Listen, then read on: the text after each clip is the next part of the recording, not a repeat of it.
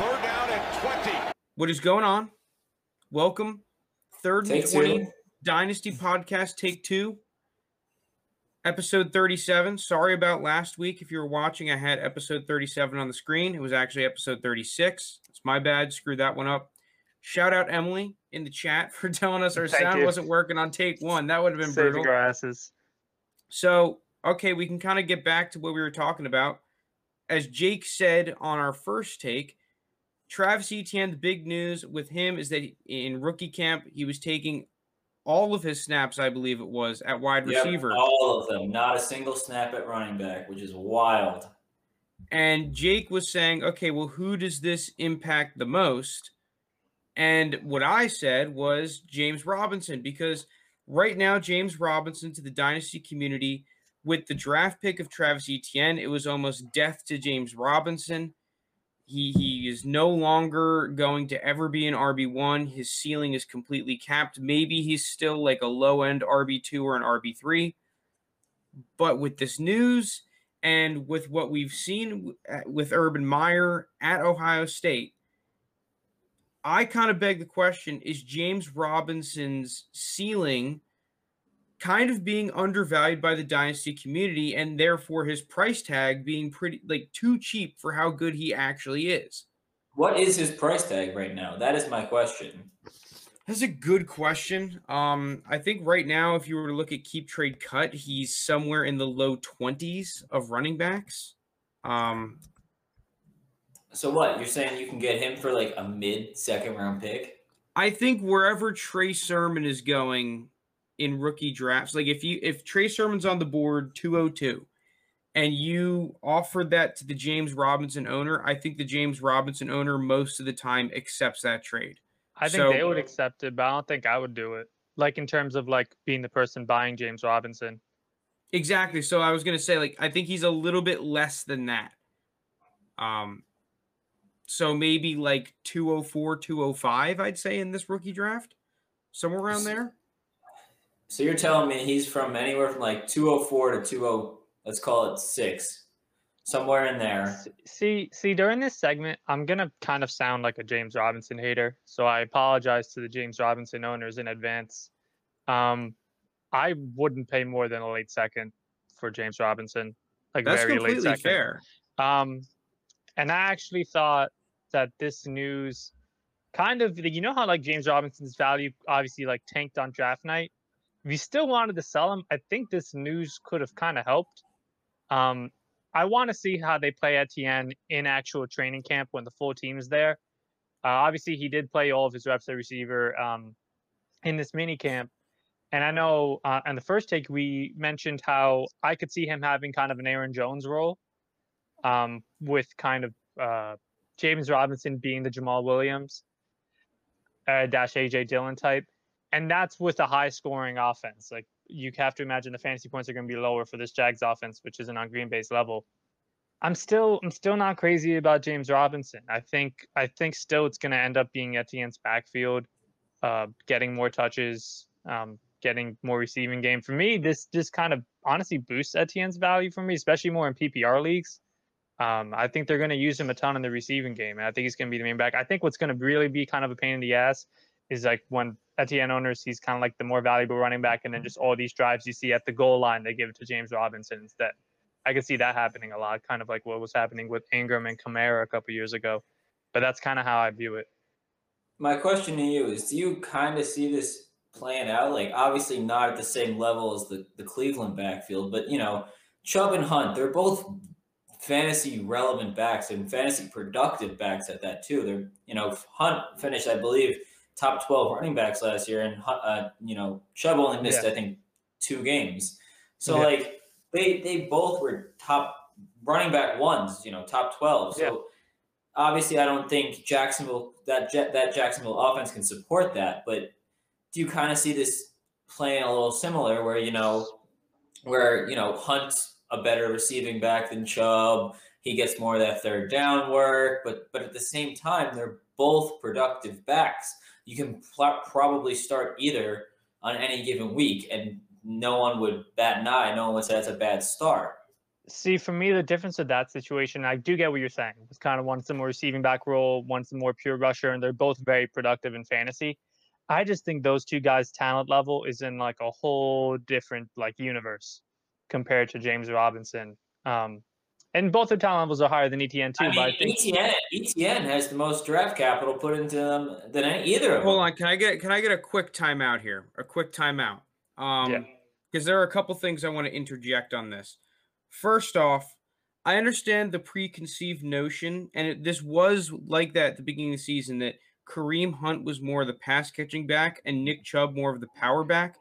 But if you watch the Browns tape towards the end of the season, when they kind of switched up their offense a little bit and it really They- started to get on a roll, it was much more of a Nick Chubb gets a couple drives, Kareem Hunt gets a couple drives. That's how they basically split it. They basically said, all right, this is Nick Chubb drive. All right, this one's a Kareem Hunt drive. Like they basically left him on the field for a full drive, which I like that. I mean, I think that's a good way to get your running back going.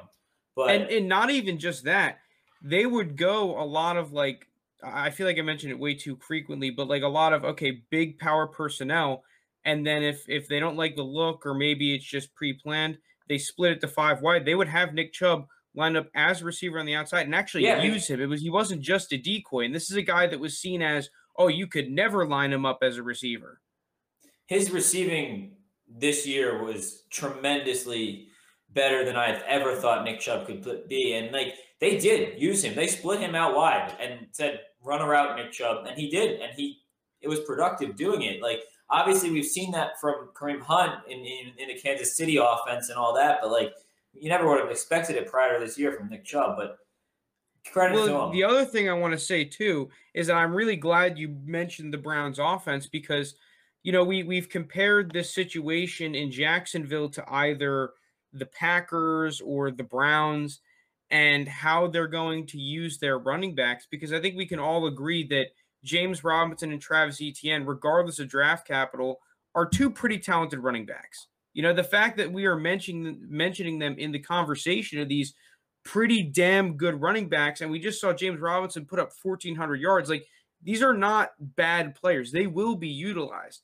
So I actually think that I'm more on Jake's side here, that I expect to see more of a Browns usage of these running backs than a Packers usage, in that while I do think that Travis Etienne will be in that Aaron Jones role, Robinson's just going to get more carries than Jamal Williams did. Jamal Williams, like there were a couple of games where he got kind of pounded the rock, but in the games where him and Aaron Jones were really both on the field playing, it was okay. Jamal Williams gets like 6 to 8 carries. With James Robinson in this Urban Meyer offense, I really think this is going to be a team that wants to develop a run-first identity for Trevor Lawrence to help him out. And I kind of think that we're going to see James Robinson be more of the Kareem Hunt, and that he's going to get a few drives and possessions as that actual running back. And instead of 6 to 8 carries, we're going to see 10 to 12 carries, which could really impact his value, especially if they're those red zone carries. I do think he's going to have those red zone carries, which are going to be big. I'd probably list it at around, okay, so he's going to get much more the first half of the season than the second half of the season, I think, because like James Robinson, well, not that he knows the system, honestly, because it's a brand new system, but he's been there. They may trust the 1-year experienced guy over throwing the rookie in the fire right away. I guess I'm just not as high on James. I think at first it'll kind of be like the Hunt Chubb thing, but I see it turning into kind of that Aaron Jones, Jamal. Or honestly, kind of a better one would probably be Kamara, Latavius Murray. Yeah, I can see that. Latavius got around like 10 carries a game, and got. I think that's what you're scared of Robinson becoming, is Latavius Murray, where he's just. I mean, Latavius Murray's not a bad player, but he's. You know, but that's also what he's valued at, right? He's okay at max. He's going to get like 10 points if he scores a touchdown. If not, like he's getting 10 carries for like 50 yards, 60 yards. So I think that's fair. Now, I guess the other question is, are you going out and buying James Robinson based on this news, or is it still like, okay, we're going to keep him in purgatory. If you have him, hold him. If you don't have him, you're not buying? I think the move with him is. It's just a hold. I'm not buying. I'm not selling. I I think what I would do as an owner or as a potential buyer would just be see how the first few weeks play out. If he has a shit first 2 weeks, right, and the value of him just completely tanks, I mean, like, if he's getting carries and just not producing, I think that's one thing. But if he's just not getting any carries, I think that's another thing. So, like, you get a feel for it. And I think if he's just not producing, but the carries are still there, I think that's a potential buy low for almost nothing because I think everyone would just assume he's finished. But, if he's just not getting carries, obviously they're clearly just going with Travis Etienne, who they just put a first round pick into. Understandable, no draft capital in James Robinson, obviously, as an undrafted free agent last year. New coaching staff, too. New coaching staff, exactly. So he's in a very precarious spot, and I understand why people and the Dynasty community as a whole are just very cautious on him. Yeah, I think I'm a little more optimistic for Robinson than consensus. And I know, Lunas, you kind of alluded to before saying that you're not on the Robinson train. I understand that. I think that most people aren't on the Robinson train. I'm not saying that you should go out and spend 204, 205 on him, but come like Kenneth Gainwell territory where some people are picking him up, I think that that's a pretty damn good price to get a running back of the quality of James Robinson. So while we're talking about running backs, we can go on to our segment. Last week, we talked about wide receivers and going through the tiers of wide receivers in rookie drafts and comparing them to the veterans that they are priced around on Keep Trade Cut and kind of, ranking them, right? Okay, I'd rather have this guy or the rookie. And, for contenders, rebuilders, just kind of let's talk about all the running backs in the draft. And that starts off. This is also consensus, by the way. I know that we have different opinions, but we're going off the consensus price values. So the tier 1 running back for the community is Najee Harris, and rightfully so. Got probably the best running back landing spot in Pittsburgh, good draft capital, and everything seems to be pointing up for Najee Harris, and that kind of has transcended him into a consensus top 5 superflex pick. Now, the veterans that he is priced around are Cam Akers, Nick Chubb, and DeAndre Swift. Pretty high pedigree running backs, right? Everyone loved the 2020 running backs. There are 2 of the top ones priced right around Najee Harris. Can I add another guy to that list? Because me and Jake were just talking about him earlier, and in my startup, they went back to back. Sure. Dobbins. Yeah, okay, J.K. Dobbins as well. So, yeah, there's 3 of those 2020 running backs. And Nick Chubb, just one of the best pure runners in football. Yeah. What are we thinking with Najee Harris here? Overpriced? I think a little bit. Here's the thing, though. And we said on this podcast how we like Javonte the most, but I think all of us kind of agree, definitely for year 1, Najee's going to have the best rookie running back season. Just from how much that Steelers offense is going to use him. The backfield is completely his. He doesn't really have any competition at all. Versus Javonte, you have Melvin Gordon, Etienne, you still have James Robinson. But am I willing to take him over some of those guys? I want to hear you guys ranking. I don't know if I can go ahead of Akers, Chubb. I would take Najee over Swift. I would as well. That's the one that sticks out. I would take Akers and Chubb over Najee with kind of more certainty. Dobbins and Najee is insanely close to me. I might lean Dobbins by a little bit, but I wouldn't blame anyone for picking Najee. If you're afraid of Lamar stealing some rushing touchdowns, that's close. I think I included Dobbins because I think Dobbins is the most similar valued.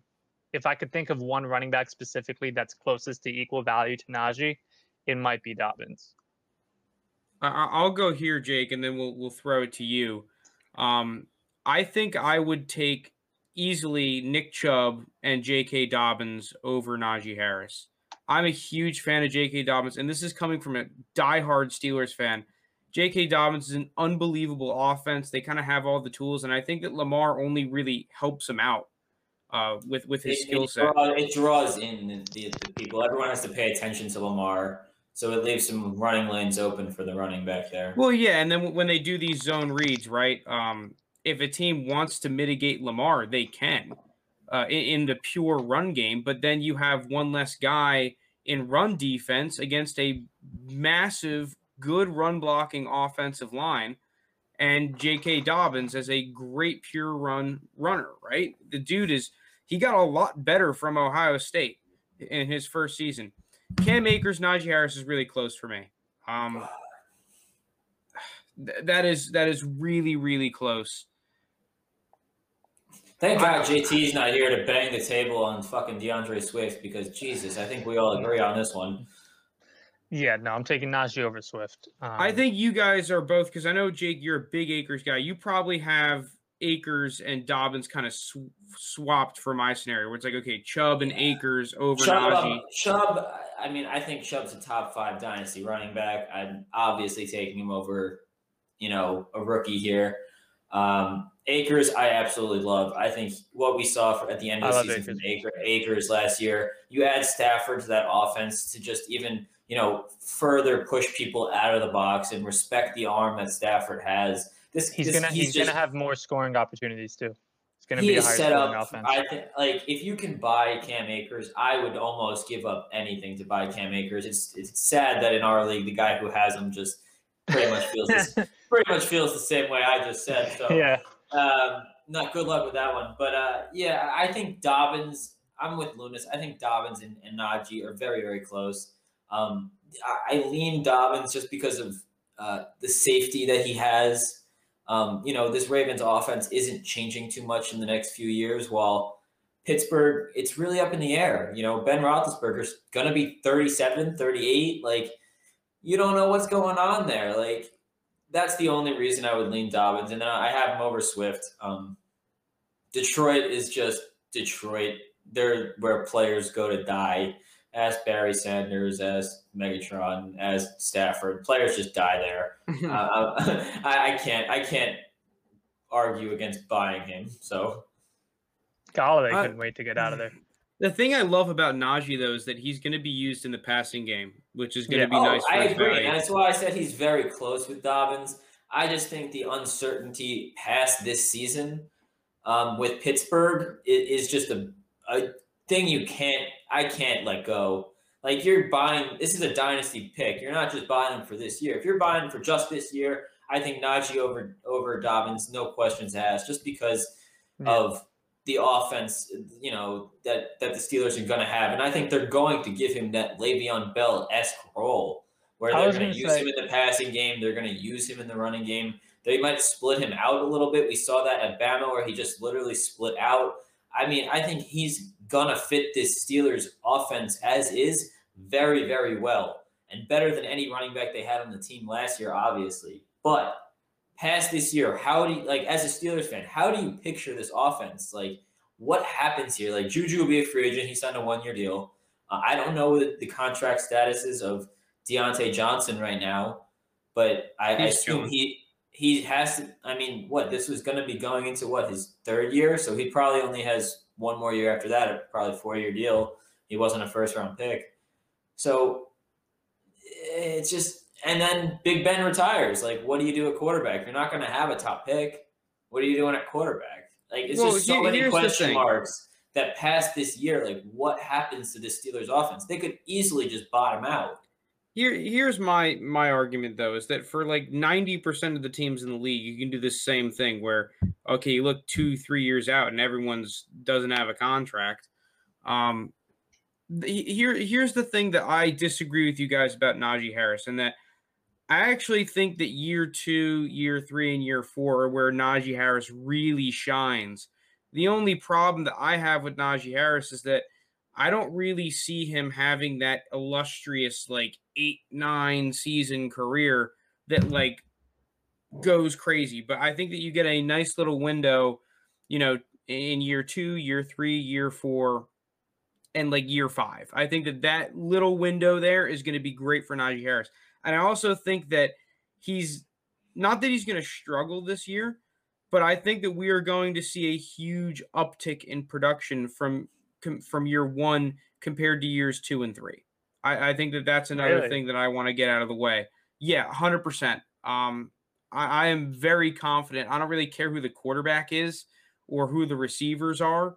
I How think that could you there's say that though? Like, obviously, like it doesn't like I don't care about like the receivers, but the quarterback and O receivers. I'm line. not so worried about, but the quarterback, like, listen, like if the quarterback Steelers doesn't run the go, ball. Yeah, but scoring okay, opportunities. it's just The straight better up offense you scoring. have, Like the better offense you have, the more likely you are to score a touchdown. Here's the Touchdowns thing. are worth 6 points. Yeah, but here's the thing. We don't need Patrick Mahomes or a Ben Roethlisberger to have a halfway decent offense. We need a good offensive line, and then you can find Marcus Mariota or a Ryan Tannehill to lead your team. I mean, Ryan Tannehill might be a bad example. He's actually Jimmy G. pretty damn good. But, like, yeah, a Jimmy G to put your team in scoring opportunities. I think that having a good roster and a good team is way more important than having a top 10 quarterback. So I'm not really worried about that at all, actually. I think the quarterback scenario will be solved. And yeah, they might not have the craziest quarterback in the league, but at the same time, there's going to be a Pittsburgh team that's going to say, all right, Najee Harris, we're going to give you 400 freaking carries, 300 freaking carries, or 300, 400 touches, and you are going to be the offense to a certain extent. And that's going to happen year 2, year 3, and year 4. It's like a couple years ago, I saw Le'Veon against the Bills one game where it was in the cold in Buffalo, passing offense can be going. They said, okay, Le'Veon Bell, we're just going to give you the ball and play power Steelers football. So I think that's what they want to get back to with Najee Harris and under Matt Canada, in a similar running style to what they ran at Bama. So I think that in terms of just like, oh, am I taking a running back for this year? Well, I'm going to take Nick Chubb then. And past that, it's like I think that Najee's going to have an uptick. All right, we can go to tier 2, though. All right, if you guys want. Tier 2, the rookie backs are Javonte Williams and Travis Etienne. They're both going into that mid to late portion of the first round of Superflex drafts. Right now, I believe that Travis Etienne is the consensus number 2, with Javonte Williams slightly behind him at 3, but definitely a little draft dependent there. The veteran running backs in this conversation are Joe Mixon, Austin Eckler, Miles Sanders, Josh Jacobs, and David Montgomery. So we are a Javonte Williams podcast. We are in the kind of the camp that Javonte Williams is our RB1 over Najee Harris, who's the consensus RB1. So let's just kind of stick with him for now. Any one of those veteran running backs, are you taking over Javonte Williams? Yes or no? Yes. Who? Joe Mixon. Mixon? I think Mixon's about to have an unreal year. I bought him this offseason. I think he's about to explode and have a great year. Okay, that's fair. Listen, I like the talent listen. of Mixon. I just think that the Bengals have like the worst coaching staff in the league, which definitely helps and hurts running production. Listen, they have clearly have talent on the outside in Jamar Chase, in T. Higgins, and Tyler Boyd, who is maybe the best number 3 receiver in all of football. Let's be honest.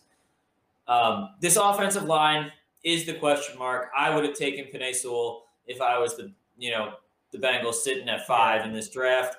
But they do have their quarterback, their receiver, and their running back.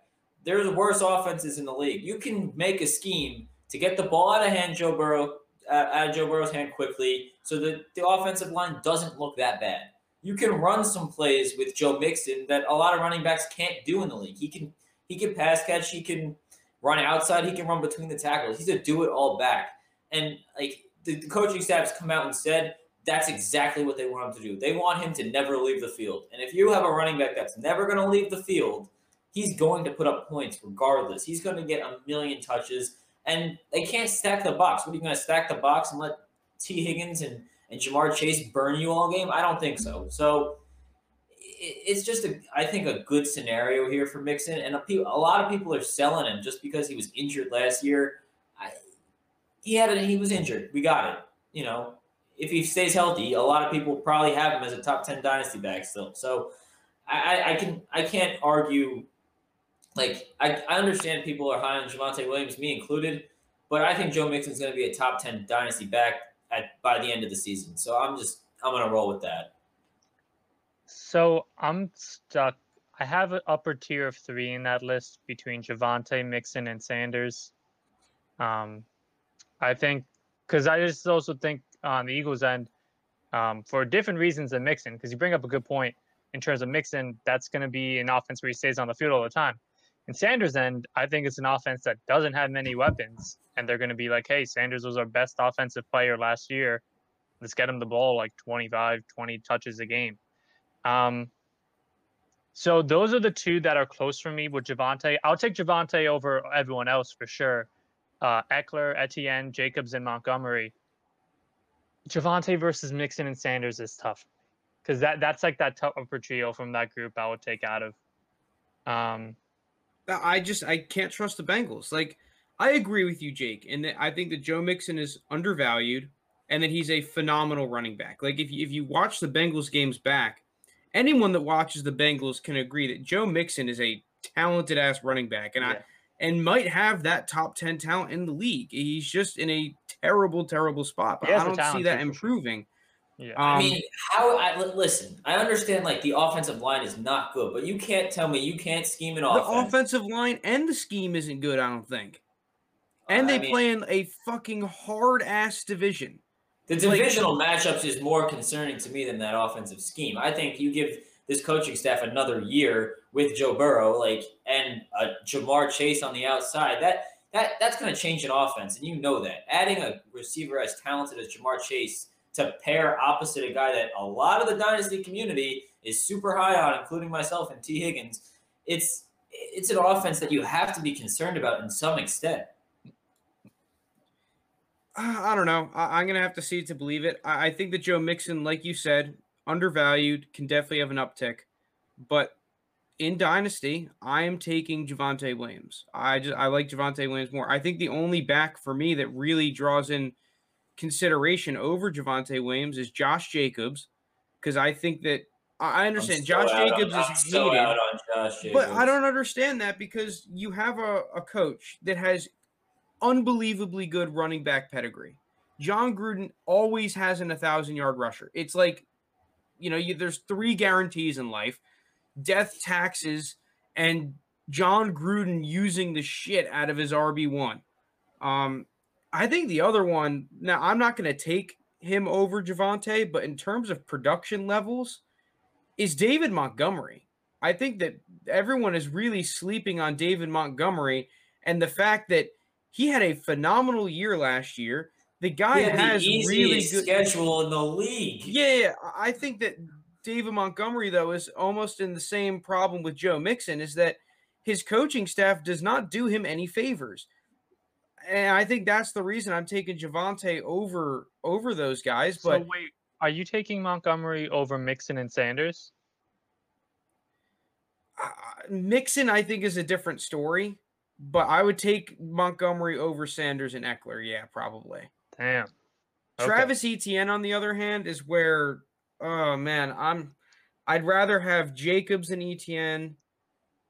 I'd probably rather have Montgomery, to be honest. Mixon. I think the only one that I might not take over Etienne would be Eckler. Is my only one. I think I would take Mixon, obviously. I'll take Sanders, I'll take Jacobs, and I'll take Montgomery. So the only one for me that I'm questioning with Etienne is Eckler. I think this is one of those where it depends on what I am. If I'm a contending team, I think I'd rather have Eckler. If I'm a rebuilding team, I'm smashing Etienne because Etienne just clearly has the longer shelf life right now. But at the end of the day, I mean, Eckler did just sign an extension and is paired with, Herbert long term in that offense that's going to get better and better. I mean, I do not sleep on David Montgomery, guys. I said I wouldn't take him over. I said I would take him over Etienne. I think Montgomery's going to have a better season than Etienne. I like Montgomery. Give me Etienne. Okay, so let's just get the rankings real quick of all these guys. So I'll go first. Javonte 1, Josh Jacobs 2, Mixon and Montgomery so close, but they're 3 and 4. Eckler 5, Miles Sanders 6. Where's Etienne? Oh, Etienne, put Etienne over Eckler and Sanders. So Yeah. Etienne's 5 or 6. I forgot the numbering of that. I got Mixon 1, Javonte 2, Jacobs 3, Montgomery 4, Sanders 5, Etienne 6, Eckler 7. I probably have it. Fuck it. I'll go Javonte 1. Give me Mixon at 2. A lot of Mixon love. I don't know how you don't. Like, yeah, they were a bad team last year. We got it. Their quarterback was out from weeks 10 on. We understand they were shit. The only thing that concerns me about Mixon is injury. That is the only thing that concerns me about Mixon. I agree. The injury concern is real. He's missed time in every season he's played, but when he's on the field, he's fantastic. So, gotta hope for a healthy season. I'd put Sanders at 3. I know you guys are lower on him. I don't know if it's because I tortured myself by watching every Eagles game last year, but he was kind of like, I don't know if you ever seen that meme where it's like a Corvette parked near like the shittiest house ever. And there were like memes like this was LeBron and Cleveland. That was pretty much Miles Sanders in the Eagles offense last year. I just don't think Jalen Hurts helps his value. I just don't. I actually think his production really had an uptick when Hurts was the QB, though. Sanders, it was kind of like the Lamar Jackson. Uptick. The whole team had an uptick where it was just like they needed a change. Okay. I think JT's in the chat. I missed some of his messages. Oh, JT's list goes Mixon 1, Javonte 2, Etienne 3, Eckler 4, Sanders 5, Montgomery 6, 7 Jacobs. Honestly, the more I keep looking at this running back tier, there is a lot of value in this tier of running backs to pick them up compared to some of the more hyped running backs. Like, I think that these guys for their price tag are all pretty damn good. Yeah. No, I agree. And I don't hate that list, JT. But then to finish I think all these guys are real close. They're really close, a lot of them. After Sanders, I'd probably go Jacobs, then actually no, give me Etienne over Jacobs. So Sanders, Etienne, Jacobs, then Eckler, then Montgomery. All right. Really? Which one surprised you? Montgomery was just running back 2 in his second season in the league. Like, okay. I think Montgomery's legit. I mean, no, I still like Montgomery. That's a tier of really good backs. Those are backs that any one of them could be an RB1 next year, and I wouldn't be surprised. I guess Javonte because Melvin Gordon was there, but if Melvin Gordon wasn't there, any one of those backs I could see being in the top 10 next year. So it's not a slight of Montgomery. It's just those are really good running backs. Like I can't slight any of them. Like I'm taking Josh Jacobs is going to get a shit ton of touches. I like Eckler. And whenever Eckler's healthy, he's another injury person. But whenever he's healthy, he always produces an insane amount. I'm a believer in Sanders, and he looked really good those weeks. Jalen Hurts was there with them, and they were kind of running a zone read offense. Sanders was working really well in it. And then Etienne, I like more, especially with his how many catches I think he's going to get. And Javonte and Joe Mixon, we both have at the top of the list. I still like Montgomery. Those guys are all really good. So it's like someone has to be last. Dude, I honestly might put Etienne last. I agree. It's getting closer and closer to me putting Etienne last. If I'm a contending team, he's last. Let's move on to tier 3, though. Unless, Jake, you want to add one last thing? No, I'm good. All right, so tier 3, we have 2 running backs in tier 3. These are the guys going a lot of the times early second, very early second, sometimes sneak it even into the late first in Superflex drafts, and that is Michael Carter and Trey Sermon. The veteran players that they are being priced around are Chris Carson, Kareem Hunt, Myles Gaskin, and James Robinson. So this is a really interesting little tier. Man, what are you guys thinking here? Okay, so I have my 1 and 2. I mean, there's a clear number one in my opinion, but you all know who I'm going to say. Kareem Hunt. Dude, the Kareem Hunt value hate is just so absurd in my head. Like, the dude was running back 10, and people will be like, oh, Chubb missed time. Chubb missed 2 games. People are acting like Chubb missed half a season. Chubb missed 2 games. Was it only 2? Yes. I don't think it was as much as everyone said, but I'll look right Lunas, now. who's your top 2? You said you had a top 2. Who are they? yeah, Jake, don't hate me. It's Sermon and Kareem Hunt, and then there's a bit of a landslide after those 2. Interesting. Do you have the rest of that? So after them 2, okay, this is interesting now. I'm between Gaskin or Carter. I think I'd lean Gaskin for right now. Then I would take Carter. Robinson or Chris Carson. I mean, if I was rebuilding, I would take Robinson. If I was a contender, I'd take Carson. But overall, JT. I'll take Robinson. What JT say? JT says, another episode of Jake jerking off Hunt. Color me shocked. Okay, so JT. No, I mean Hunt is at the top. Why have him at Hunt 2? is the best running back in that list by far. Not even close. Yeah, JT's list is Hunt, Sermon, Carson, Robinson, Carter, Gaskin in that order. I'm actually going to agree with you guys here that I think that Sermon and Hunt are easily in like that top tier. I think 3 for me is going to be Michael Carter, actually. I agree. I'm with Frank on this one. I think Michael Carter is my 3rd, followed by probably James Robinson, Chris Carson, Miles Gaskin. Am I the only one with Miles Gaskin? I could go Carter. He's going to be replaced. You got to think he's going to be replaced. Come on. Yeah, it's just that I've heard so many rumors of the Dolphins for like a season and a half trying to add running backs and just getting boned left, right, and center. James Robinson just did get replaced. Yeah, but he also did just put up 1,400 yards, which is something Miles Gaskin never even came close to. Miles Gaskin stats. Now, this tier, though, because this is an interesting tier, let's just take out Kareem Hunt for a second, or even including Kareem Hunt. I think that this is the first tier where I think that the rookies clearly outshine a lot of the veteran players.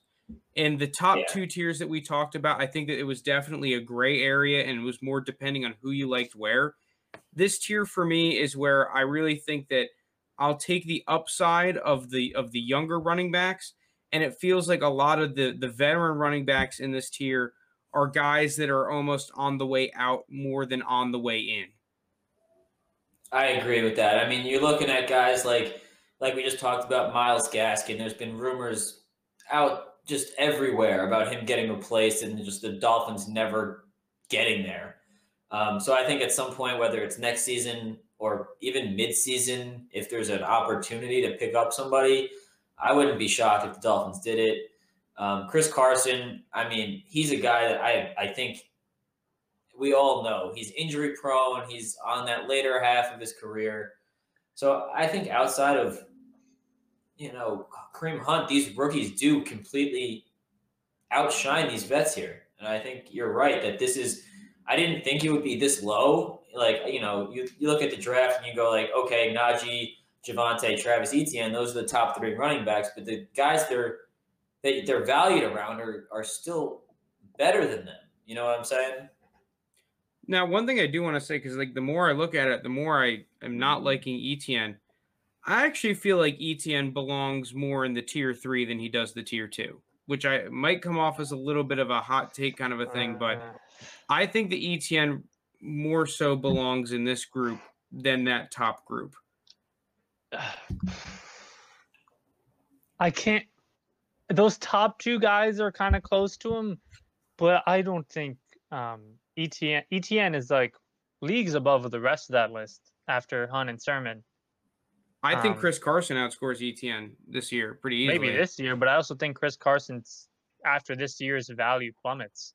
Well, yeah, that's the obvious problem with Chris Carson is that his longevity is just screwed because, I mean, he signed a 2-year deal. It's almost a glorified 1-year deal, and the guy can't stay on the field ever. Yeah. So I mean, if you want to tell me he's next one season, semi-major injury away from being done in the league, basically. yeah. So if you want to tell me for next season, Carson's gonna have a better year, sure, yeah. I mean, he's gonna be the starter in Seattle. But for Dynasty, I mean, I'm taking Etienne by like a decent margin. Okay, now I kind of want it because now we're starting to get into the ambiguous price range. What do you think the true value on Trey Sermon and Michael Carter are in this tier? And would you consider them more underrated or overrated? I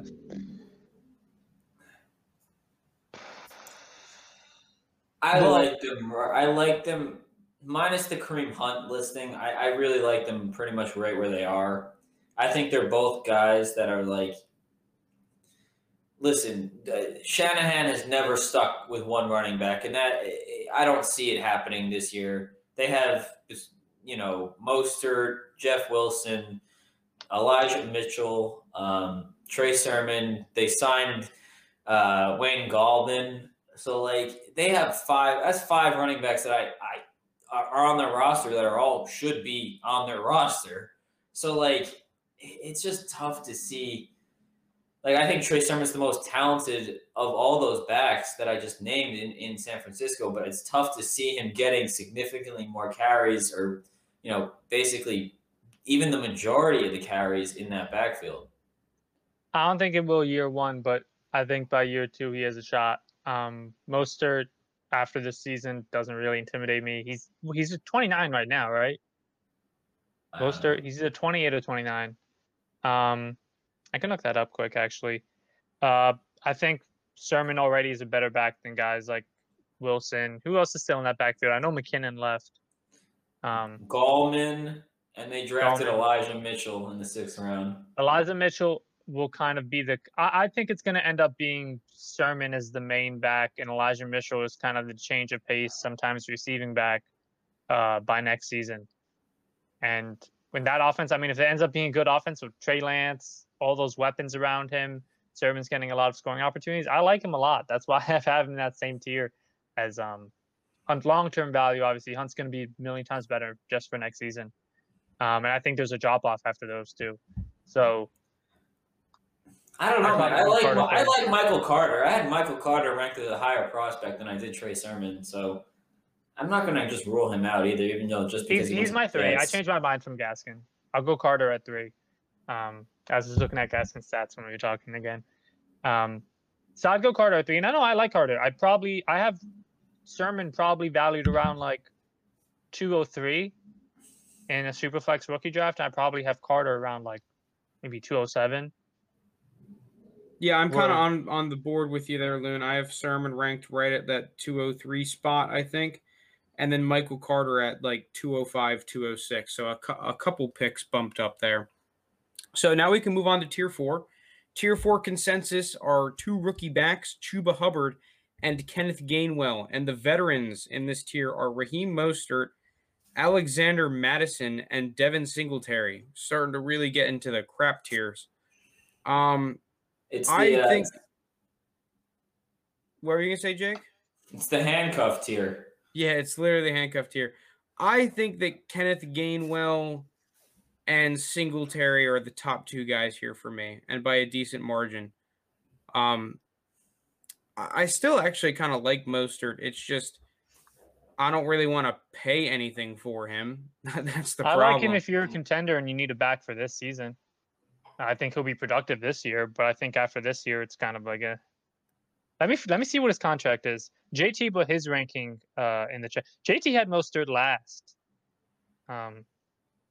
It doesn't shock. He's just in such a weird spot now because they brought in 3 running backs this offseason.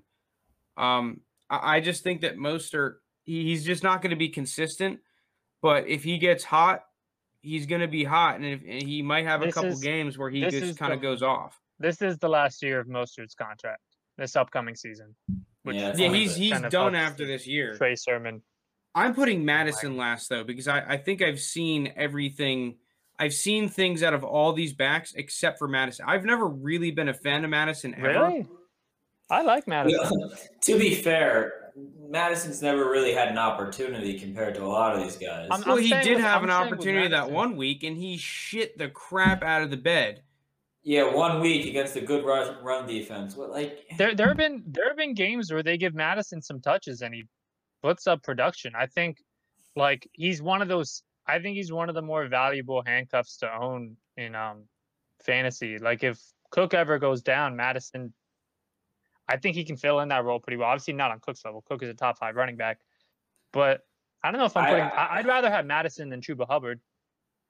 Nah, give me Tubes. I think Madison is easily in the last tier. Like, what is Chuba Hubbard at this point? Like behind CMC, what is he going to do? Well, he could be he needs development. That's the thing about Chuba Hubbard, is that he was not going to come into a system year one and start lighting up the world. He needed to develop just about everything. Okay, outside of his Panthers jump, but even once Panthers he develops, are locked in long term to CMC. What are they going to do with a running back here? There's no play where you take CMC off the field. Exactly. Passing so down, what is he realistically getting? He'll get his, whenever his probably like maybe 2-3 touches a game, maybe. Like, I don't even know if that. Here's the thing. Here's the argument. I'm going to debunk your whole thing here, is that, well, we just argued, we can make that same argument for Alexander Madison. Why the hell are you ever taking Cook off the field, except for when Cook needs to come off the field? And I just think that Chuba Hubbard is a more talented back than Madison is. So if we're talking about high-valued handcuffs, I think that Chuba Hubbard can do something, and Alexander Madison is not even a true handcuff. I think that if Cook goes down, it's going to be a committee, because Alexander Madison is, you cannot trust him with more than like 6 carries, in my opinion. I think you're going to be a little bit surprised at that. So last year he had 4 games with over 10 carries. One of them was at Seattle, where he had 20 for 112 and 3 catches for 24 yards. He did have one bad game against Atlanta where he had 10 carries for 26 yards. But then the other one against Detroit, 12 for 69. And to end the season again at Detroit, this is, I think Dalvin Cook sat out week 17. He had 21 for 95 and a touchdown. He had production against Detroit, the team that was most infamous last year for playing 10 defenders on the field towards the end of the season. They did it 3 or 4 times. I'm just out on him. Like, cool, he can have a few good runs, he can have a few good games. I'm not buying him. I don't even want to roster him. I don't care if I have Cook. I have Cook in a league. I don't value Madison as a handcuff at all. I'll let Cook get hurt. I'd rather have my roster spot spent on someone else. Speaking of Minnesota running back, what do you think of the guy they drafted? Keen Nwangwu? I have not watched him at all, which is surprising because I watch everyone. I have not watched him. Special teamer. I remember that during the draft. We remember that during the draft. He made like his all-conference team as the number 1 returner. I think he's just an insanely good kick and punt returner. I don't think he's a better runner than Madison. I think he got put in a bad spot where he backed up David Montgomery and Breece Hall, but that's just me. That is a valid argument, and I mean he passes all the physical checks, right? So they might have thought they have a nice little developmental piece to add some depth to that team. I mean, clearly the Vikings don't draft for need a whole lot, especially in the mid rounds. Like, dude, they picked up so many players. They just get a crap ton of picks and just start firing on guys that they like that are pretty athletic. Anything else you guys want to say on players in this tier? I'm good. This tier is pretty well, what about Singletary? Where do we put in Singletary, actually, real quick? I don't know what the fuck to make of the Bills' backfield. I like Zach Moss. I'm a Zach Moss fan. I think he's the better running back in that backfield, but I'm surprised the Bills didn't draft a back this year. I know there was interest in Etienne. He didn't fall to them. Did the Bills pick 1 pick behind the Jaguars, actually, for that pick? They missed him by 1 slot? No, they were picking at like 29 or okay, so 29. by like 4 slots. I think they might have went defense anyway. They clearly D-line was a huge issue for them, and they went back-to-back D-line. Yeah, I think they bring in a back next year. If you had to choose between Zach Moss or Singletary, I probably lean Zach Moss or Jake. I don't love either. I don't think either is the long-term back. I feel kind of mid towards Singletary. He's someone that, like, if you have some people on bye or injured, you play him at your flex, and I don't think he's going to become more than that. Okay, that's fair. I think I'm a little bit higher on Singletary. I'm not crazy high on him, but I think that he could be a somewhat consistent flex option. Real quick before we leave, would you rather have him or Zach Moss? I think Moss, just because Moss is going to be more consistent. I'm not that I think that Moss is like insanely better or anything. I just think that when push comes to shove, he's going to get goal line work. I think that's the biggest thing. I think he's just going to get a more steady workload. But at the same time, I think that Singletary is a little bit more dynamic and can make more things happen with their offense. It's just you can't just line up and hand the ball off to Singletary on 3rd and short. You know, like it's just not the way the news goes with him. So he's always going to have inconsistency. So let's move on to tier 5. Second to last tier, there are 2 rookie backs in this tier, and that is Elijah Mitchell and Ramondre Stevenson. The vets that we have in this tier are David Johnson, Jeff Wilson, and Philip Lindsay. I'm going to start real quick. Give me the rookie backs in this tier. I personally think that Elijah Mitchell and Ramondre Stevenson should be in tier 4 because these are 2 guys that I really liked coming into the draft. Now, Elijah Mitchell, like his ADP is like, I think at a fair value, it's a little bit higher than I would have liked to see because he was one of my sleepers coming in, and he's not being slept on anymore. Ramondre Stevenson is just kind of in a weird landing spot in New England. But I just think talent-wise, they are better than the other running backs. David Johnson, I think, is washed. Jeff Wilson, meh. Philip Lindsay, who the fuck knows? See, I'm really close to you. I probably have it Elijah Mitchell 1, Lindsay barely over Stevenson, then a giant gap, then those other guys. Do you think Lindsay and David Johnson are in the same backfield now? They're both in Houston. Like, what do you think happens there? I have no idea. Mark Ingram. Oh, I forgot that one. Oh boy. Yeah, it's weird. All 3 of them, I have no idea what to make. If I had to bet on it, I think Lindsay's the most talented currently. Lindsay's probably just the least amount washed. Yeah, pretty much. Like, I just think David Johnson and Mark Ingram are like, Mark Ingram wasn't even active toward the end of the year for the Ravens. I know. I felt so bad for him. I felt real bad for him too. Felt bad, but I mean, like, Gus Edwards became significantly better than Dobbins, obviously, on a whole other level. Bus? Yeah, Gus, but he's one of the better backup running backs. I don't know. The Texans offense, I just feel like we're going to see the Jets offense again. Probably. We're going to see a whole lot more punting than anything else. Probably. But I think you should watch the all 22 of. I think at least you're hoping for. Oh my God! I just think the problem is that their offensive line is trash, and their quarterback plays. I think they have more talent, honestly, than the Jets did last year on offense. Maybe that I don't know if that's a hot take or not. I think it's a little bit of Collins, Brandon Cooks. I think they have way more talent in their offense. So, like, that's why I say it's going to be the Jets, but I do think there potentially is some really nice buy low value. I'm just not confident enough in any one of these guys to say, oh, this guy's it. It's fair. And I agree. And I would take both. I would take the rookies here. I just think you're not getting much with any of these other guys. So I did like Jeff Wilson, but then they went out and drafted 2 running backs and brought in Gallman, so his value kind of tanked. But he had a nice end of the season last year for me. So, all right, let's go on to the last tier. This is what I call the literally anyone else tier. So this includes, but is not limited to, Jermar Jefferson, Khalil Herbert, Larry Roundtree, Jared Dokes, Javian Hawkins, anyone else.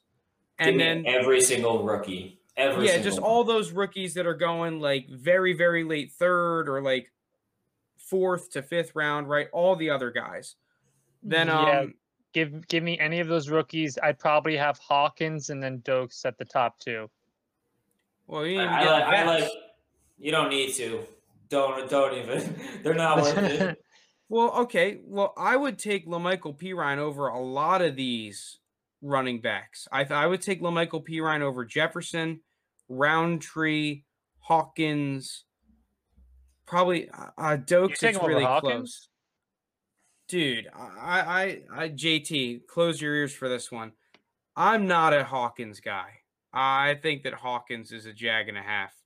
I mean, I like I Michael Pirine. I like Khalil Herbert. I think that's the best guy. I think in this Khalil group. Herbert's all right as well.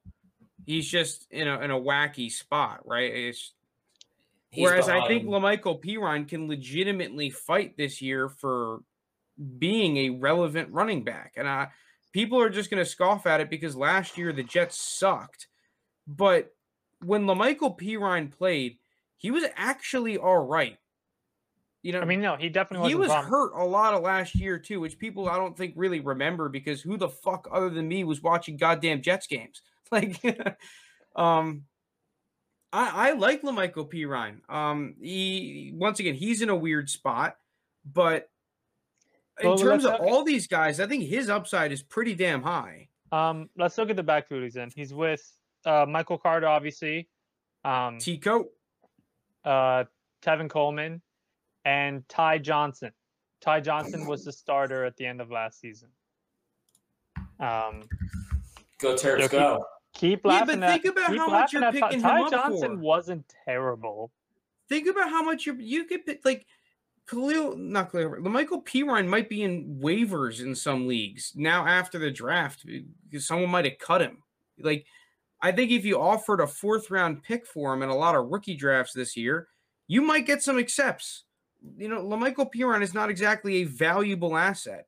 And I think that he has just as much of an opportunity as someone like Jeff Wilson. And I'd easily take LaMichael Pirine over like Alexander Madison, to be completely honest. I like LaMichael Pirine. Madison holds more value just because the handcuff value, while the Jets, there's no one you're handcuffing them to. Yeah, I mean, you don't know what the hell's going to happen with the Jets. But yeah, I'm not a huge fan of like any of these running backs in this tier, to be honest. This is generally speaking the bait tier. I think that there are some guys that you can get for less than this that might even be better. Shout out Caleb Huntley, by the way. We're talking about product of opportunity on the Atlanta Falcons. Caleb Huntley, watch out. Could be interesting, just saying. So, anything else you guys want to say on these tier 6 running backs? Not too much. I think Dokes. Do you guys like Dokes? Am I saying his name right? Dokes. I have no idea. I honestly haven't watched him, so I don't really have an opinion on him. I think people have just like watched him for all his the other opportunity. guys. where did he end up getting drafted to? He's in Miami. Yeah. I just That's the only think reason he's getting attention. That's the only reason. I'm pretty sure he was undrafted free agent too. you're Wait, right, what was he was. interesting is that Rams kid, like Malcolm Brown, I think was his name. He ended up in Miami, which I don't think he's necessarily going to be relevant, but I think he can get carries. You know, when Malcolm Brown had some decent games last year. Malcolm Brown will get carries in this offense, no doubt. Yeah, he will. I think. I mean, not that he's a guy that you should go out and trade for, but if you have him, I'm pretty happy with the landing spot where he landed in free agency because they didn't get any of these bigger name free agents. So He's just not the flashy guy. You know, when he gets carries, you're more so like wanting to shove forks in your eyes than you're excited. But I mean, like he's like the Frank Gore, where you need one, he'll get you 3. When you need 3, when you need 3, he'll get you 3, and when you need 5, he'll get you 3. I mean, I The agree. legend But of Frank Gore. I just think Is he that on that team? Did he get signed? No, I don't think Oh so. man, Frank Gore what's, Jr. is coming up though. Watch Frank out Gore for Jr. Frank is about to Gore enter Jr. the Frank league. Gore I think in Jr. like a year or two. what's our good buddy Lappy gonna do without Frank Gore on opening day? It's The team mascot. It's a tradition like another. Team Frank, mascot. Lappy starting Frank Gore on opening day. All right. Well, Drafted. speaking of our buddy Lappy, for those who don't know, Lappy's he's one of our league mates in our fantasy league, one of our good friends. I am in a league with Lappy as a co-manager, and in our startup draft, he said to me, "We are taking Ryan Tannehill." He was big on Ryan Tannehill when he was the backup quarterback in Tennessee. You know, they picked him up for cheap. Okay, wait. What did you? Real quick before we move on to that, does your outlook on the Dolphins change if they get Gurley, Bell, Johnson? Johnson, who's he talking about? David Johnson, Duke Johnson. I don't Probably know. Duke. I don't know. I think Duke's under Duke's a free contract. agent. No, he He's got still a cut. free agent. That Yeah. backfield just looks like a freaking clown fiesta from. I think from Duke what we're looking Johnson at. is pretty much going to give you the same thing Gaskin gives you. I mean, I don't. I mean, Le'Veon Bell would be interesting. I know they were interested in him. Le'Veon, But Le'Veon once again, I don't Gurley- think he'll be consistent. Gurley does nothing for me. Le'Veon, I guess, maybe an end of bench guy. He doesn't do much for me either. Yikers, dude. Big yikers. That's just, it's not, that's not a backfield that I'm looking to invest in with any Yeah. sort of capital. I If mean, I like, happen to pick guys up, maybe, but. I mean, like, I think Gaskin can be a flex play. Yeah, but Gaskin's going to be overpriced right now. Like, if you were going to buy him, kind of like we said in no, that I wouldn't- previous episode, you had to do it before the draft. Yeah, no, I wasn't gonna buy him post draft, but I mean, if you have him, he can be a flex play. Le'Veon, there was a multi-week stretch last year where Clyde Edwards-Helaire was hurt, and he was on the Chiefs' fucking offense, and he still couldn't really put up productive fantasy numbers, and that's the best situation you could possibly ask for. So, I don't think much of him or Gurley anymore. All right, let's go to backup QBs. So, kind of like I was saying earlier, we had a couple of seasons ago, Ryan Tannehill. You could have picked him up for pennies. I did one of my startups. It wasn't necessarily my call, so I'm not going to take credit for it, but it did happen, and it could happen in the future. You never know.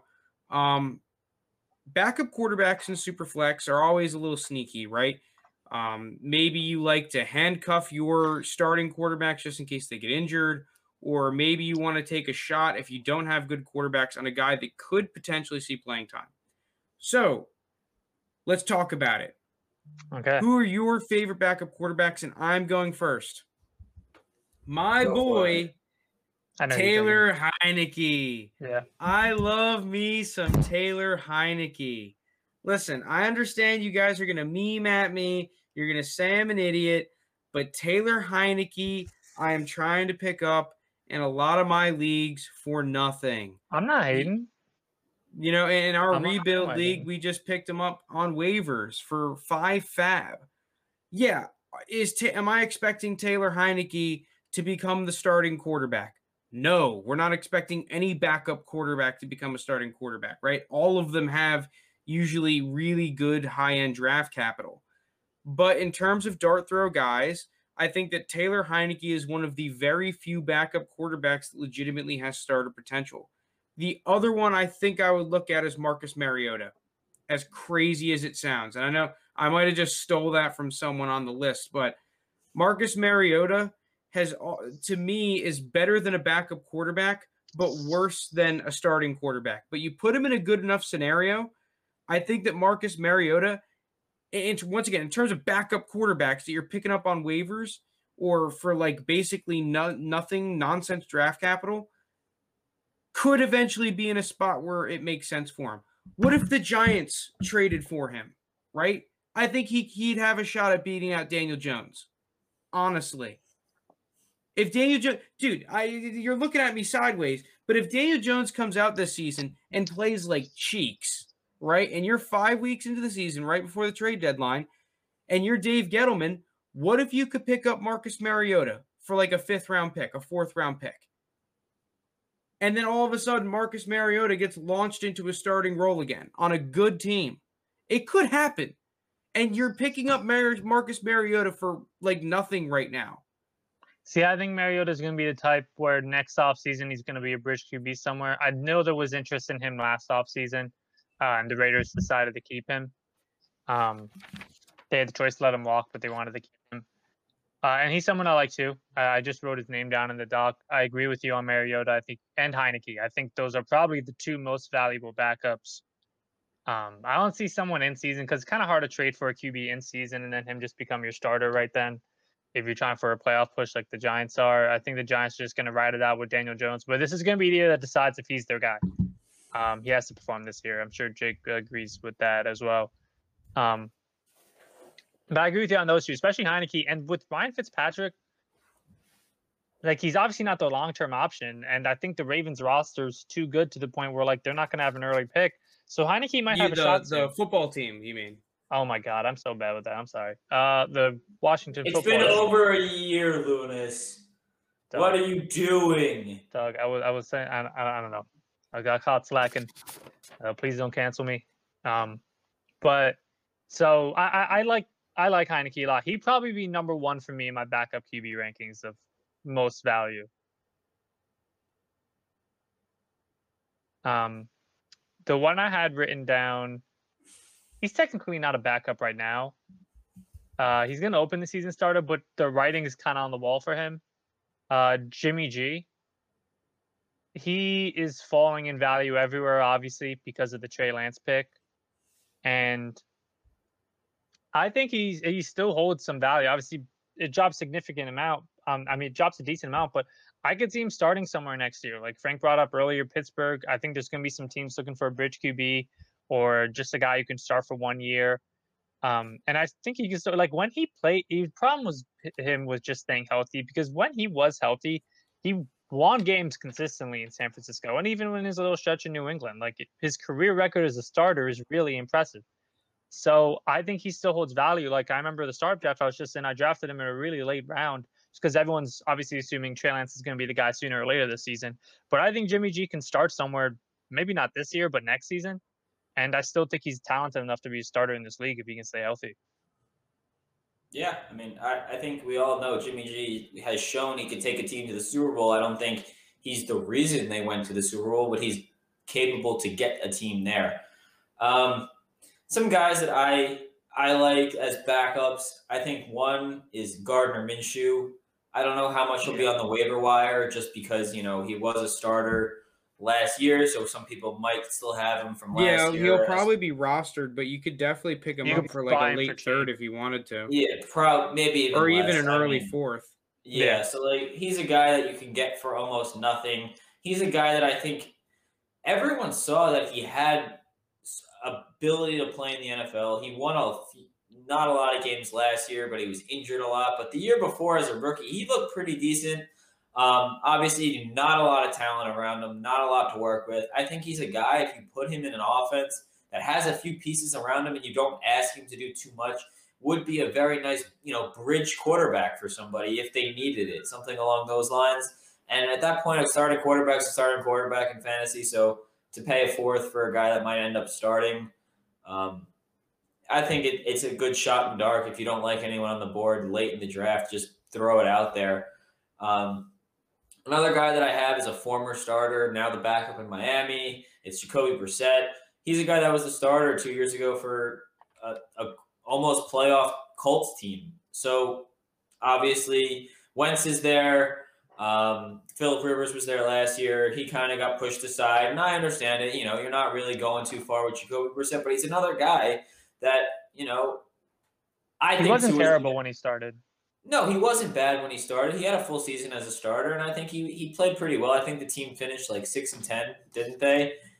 Something like that. Which is a good shout, dude. I think that's a really good shout. So, like, I forgot about him. Obviously he's in Miami. They have Tua. I think I'm a big Tua believer. I think even if it's not there, it's only a 1-year deal in Miami. He has a chance to be a bridge quarterback somewhere else next year, and to pick him up for literally nothing. He's going to be on the waiver wire in pretty much all leagues except really deep rosters. So Jacoby Brissett, guy I would just keep an eye on. Yeah, Brissett, the last time he started, obviously nothing special, but around 3,000 passing yards, 22 touchdowns to 6 picks. That's not bad. And that's including 4 rushing touchdowns. So 18 passing, 4 rushing to 6 interceptions. Well, here's the other thing too, is that not only because we saw obviously Tua had his struggles last year, but I think if you're going to rank all of the starting quarterbacks of guys that potentially could get hurt, now I know injuries are a little wonky, but they do happen a whole lot. Tua's probably near the top of the list in starting quarterbacks that if he's going to get hit, I know it's a stretch. It's definitely a stretch, what I'm saying here. But the combination of guys that could get hurt plus like talent in terms of a backup quarterback, I think that definitely kind of checks both of the boxes. Not necessarily that Brissett will ever be a starting quarterback again, but in terms of a guy that if you have a roster spot, you can just put him on there, and when he starts, he's not just going to be completely dog shit. I think that's a good one. Are there any other backups So that you guys like? This is another one, and it's more in terms of the fact of QBs that we've seen get hurt. And it's, I hope I pronounce his name right, Wolford on the Rams. We saw him a little. Stafford's a goddamn Iron Man. That man plays with a broken back. That man's a beast. He'll play through injuries, but I mean, those injuries happen a lot, and to the point where he just physically can't. I agree. Matt Stafford is one of the toughest quarterbacks in the NFL. There's a difference in being tough and non-injury prone.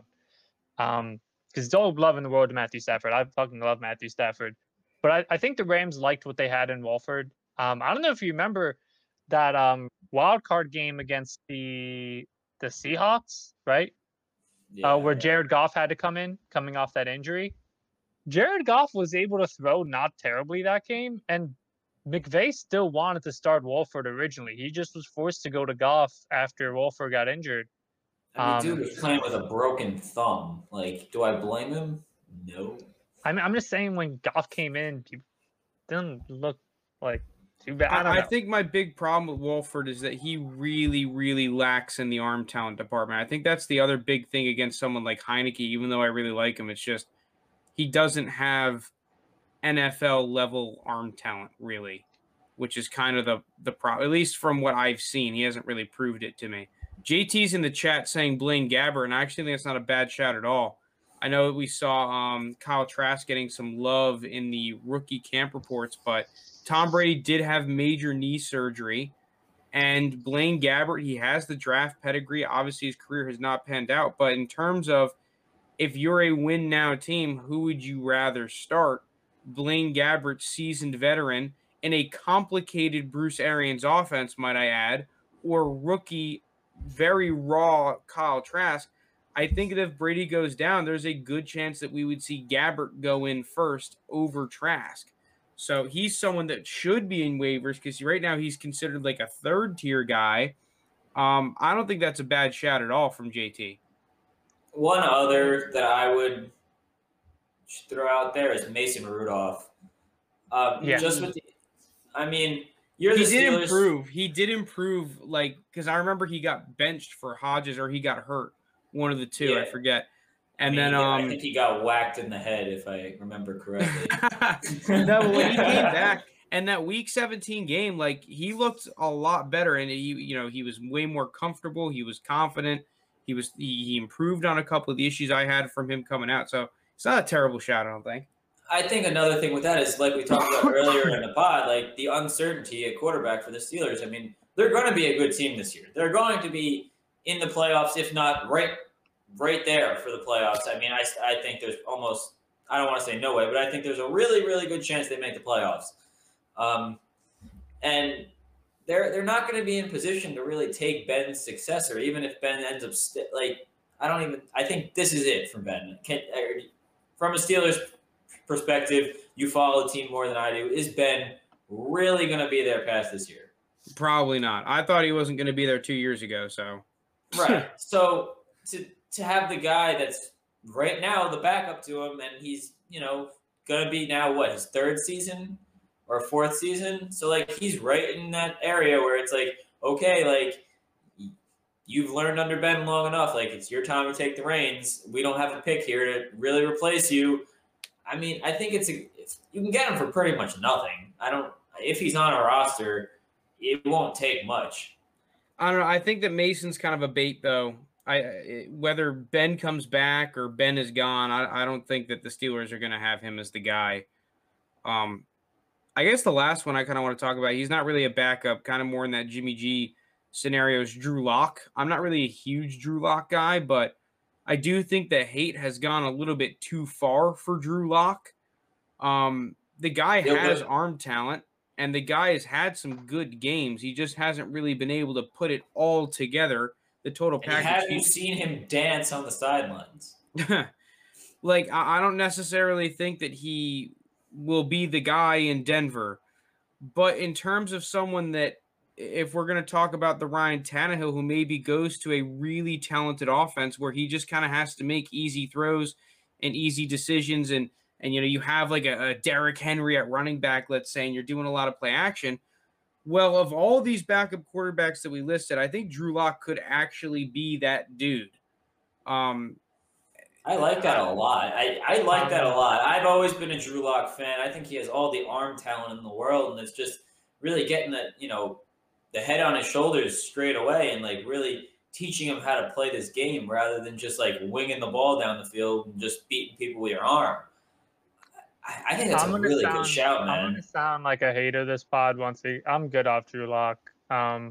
If I Yeah, but his understand the points you price though, guys are for his making. price, the price for upside. What is the price for What's Drew his Lock? Jake, price? you own Drew Lock.